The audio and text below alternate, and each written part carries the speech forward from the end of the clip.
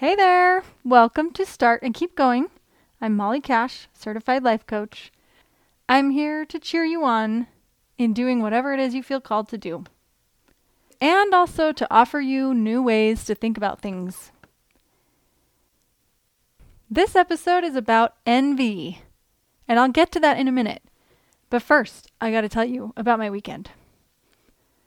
So my kids just got out of school on Friday, and we headed straight up to Island Park, Idaho for a family reunion. If you're not familiar with Island Park, it is a magical place. It's really special to my family because my mom grew up there and so did her parents. And it was a lot different then. My mom grew up getting water from the well and heating it up on the wood-burning stove so she could take a bath, that kind of thing. So it's pretty different now. Some parts of it are not that different. They're still pretty wild. But it's just surrounded with armies of pine trees and tons of wildlife and streams and rivers. It's beautiful and peaceful and wonderful. So we went up there for a family reunion, and we spent some time at my uncle's place that he's built there in the forest. It's so cool. The house itself is really big and can accommodate a crowd. It has all the conveniences of modern life. Well, almost. You couldn't get cell service or internet there, which honestly just kind of added to the magic. But everything else, great kitchen, electricity, indoor plumbing, all of those things. When I was a kid and we'd visit Island Park, we would stay in tents. So it's a little bit different now that people have kind of grown up and built their own places. But you step outside of that house and you're just in this secluded corner of the forest. And the smell of the trees is amazing.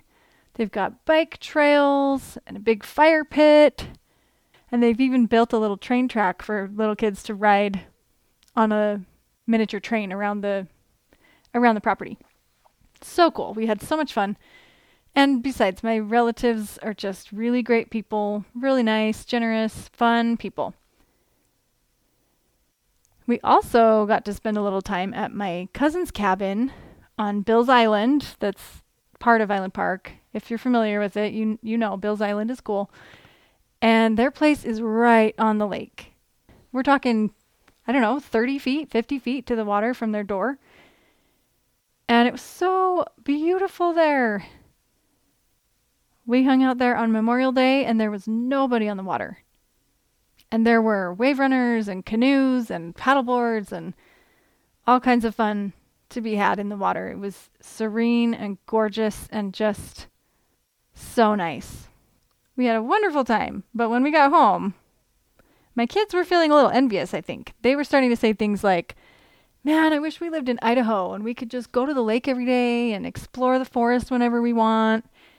And I could really relate because I grew up visiting Island Park and experiencing the magic and not wanting to go home.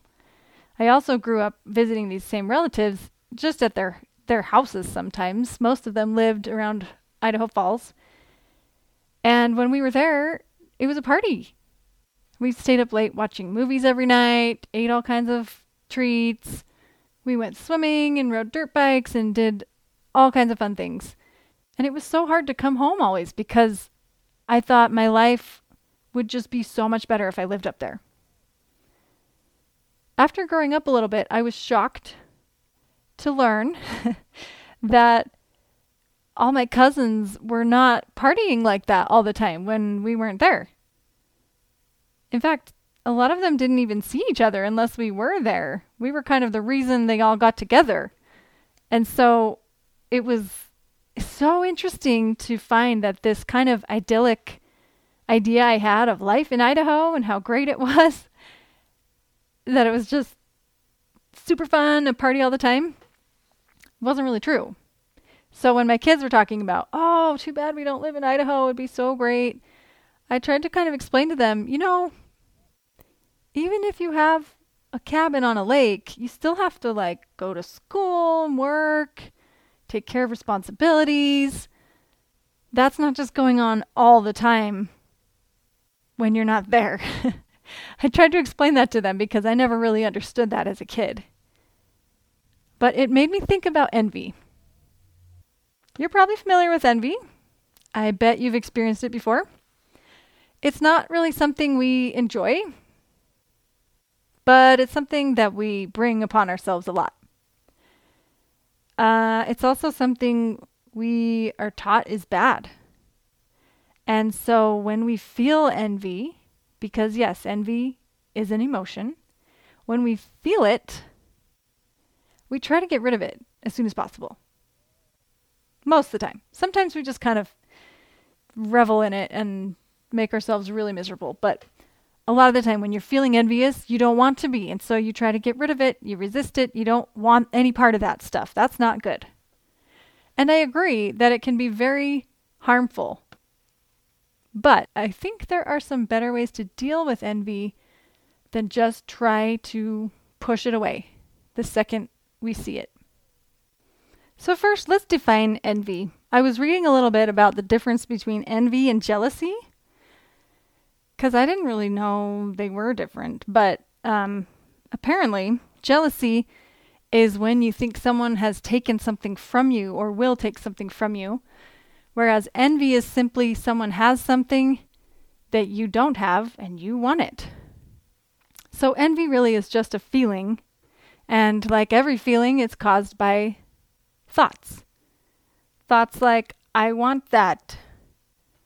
Why do they get to have that and I don't? I deserve that just as much as he does. Or like my kids, my life would be better if I lived in Idaho like my cousins. But also like any feeling, envy is just a feeling, and it doesn't harm you to feel it, to let yourself experience it. So let's talk about how we can use envy for good. Wait, what? How is that possible? Envy is definitely a bad thing. Yes, I know. Envy doesn't feel good, it doesn't look good, and we're taught that it's not good. One of my favorite spiritual leaders, Jeffrey R. Holland, said, envy is a mistake that just keeps on giving. Obviously, we suffer a little when some misfortune befalls us, but envy requires us to suffer all good fortune that befalls everyone we know. I love that because a lot of the time we use envy to just suffer needlessly. But I do think we can use it for good. The first thing you need to do if you're going to use envy for good is to be honest about what it is that you actually want. Sometimes we see somebody who has something we want, and it's almost like we want to trade places with that person. We think if we were them, we'd have that stuff, and then we'd be happier, we'd be better off. And the truth is, no matter who you are, there's some awesome stuff about your life, and there is some crappy stuff about your life. It's true. If you could trade places with anyone on this planet, you would still have problems. I guarantee it. So you've got to be honest with yourself that somebody else's life, somebody else's situation is not truly better than yours. It's just some good, some bad in a different way that your life is some good and some bad. This happens all the time thanks to social media, where we see the highlights of somebody's life and you stitch a whole bunch of those together and you think they've got it made. And you don't often see the crummy parts, the parts they wish weren't there. Who posts that? Some people really do, and you get a more realistic view of their life, but it still is never the whole thing. It's never the whole package. You don't ever know the whole story. So you've got to be honest with yourself that someone else does not have it better than you just because they have one aspect of their life that you want for yours. The other part of this is to get really clear on what exactly you want. And we humans think we want stuff, or we think we want experiences, but what we really want is to feel a certain way. For years, I was looking for a new house.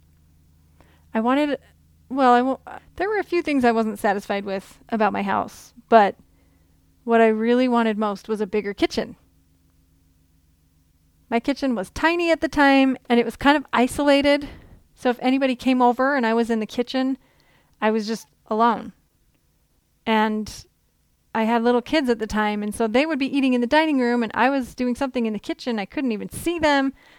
We couldn't talk. It was very isolated.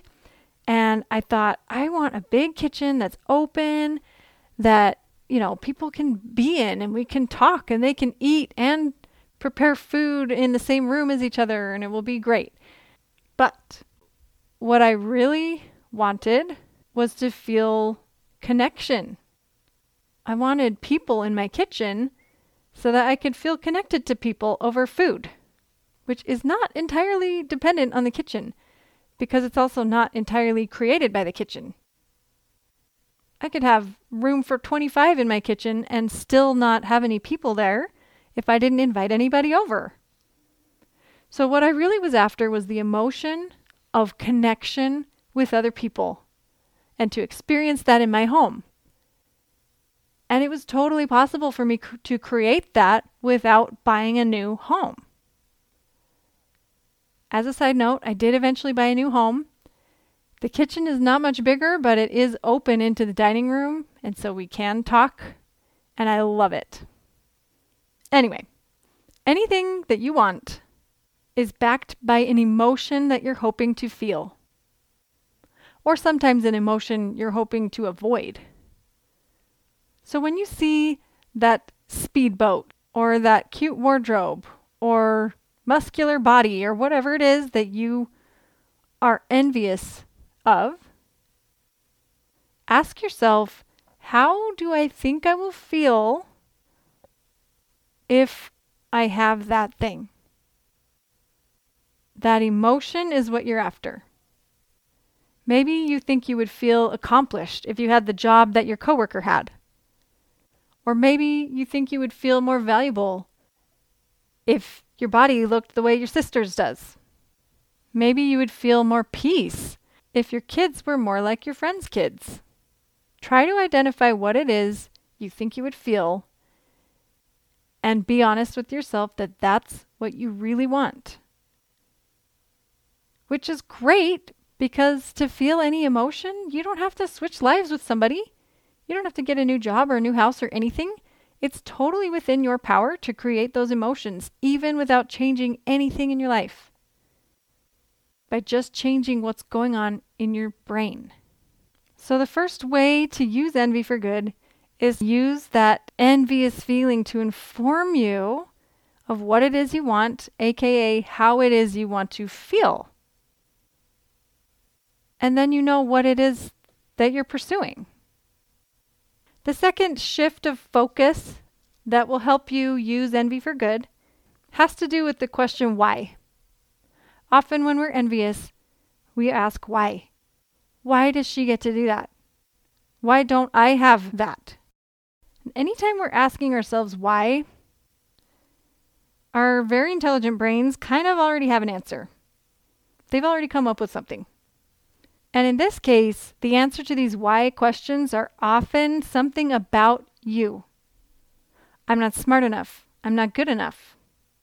I messed up. I just don't have it in me. Something negative about who you are. And I'm telling you, it's a lie. Don't believe that. I challenge you to try to answer that question of why in a logical way. Your friend going on a fancy trip to Europe when you are not going on a fancy trip to Europe has everything to do with your friend's decisions and priorities and budgeting and planning, and has nothing to do with you. Has nothing to do with how valuable you are, if you are a fun person or have good ideas or anything like that. It's about their actions, their behavior, not your being. So if you notice somebody's trip to Europe and you decide that's something you want to do too, take a look at what they have done differently to get them to that point, and decide if that's something you are willing to do too. but don't make it mean something about who you are. So when you're asking the question, why do they have it? Why don't I get to do this? Focus on behavior and not being. If you decide to pursue that thing you want, now you have direction. And if you don't, totally fine.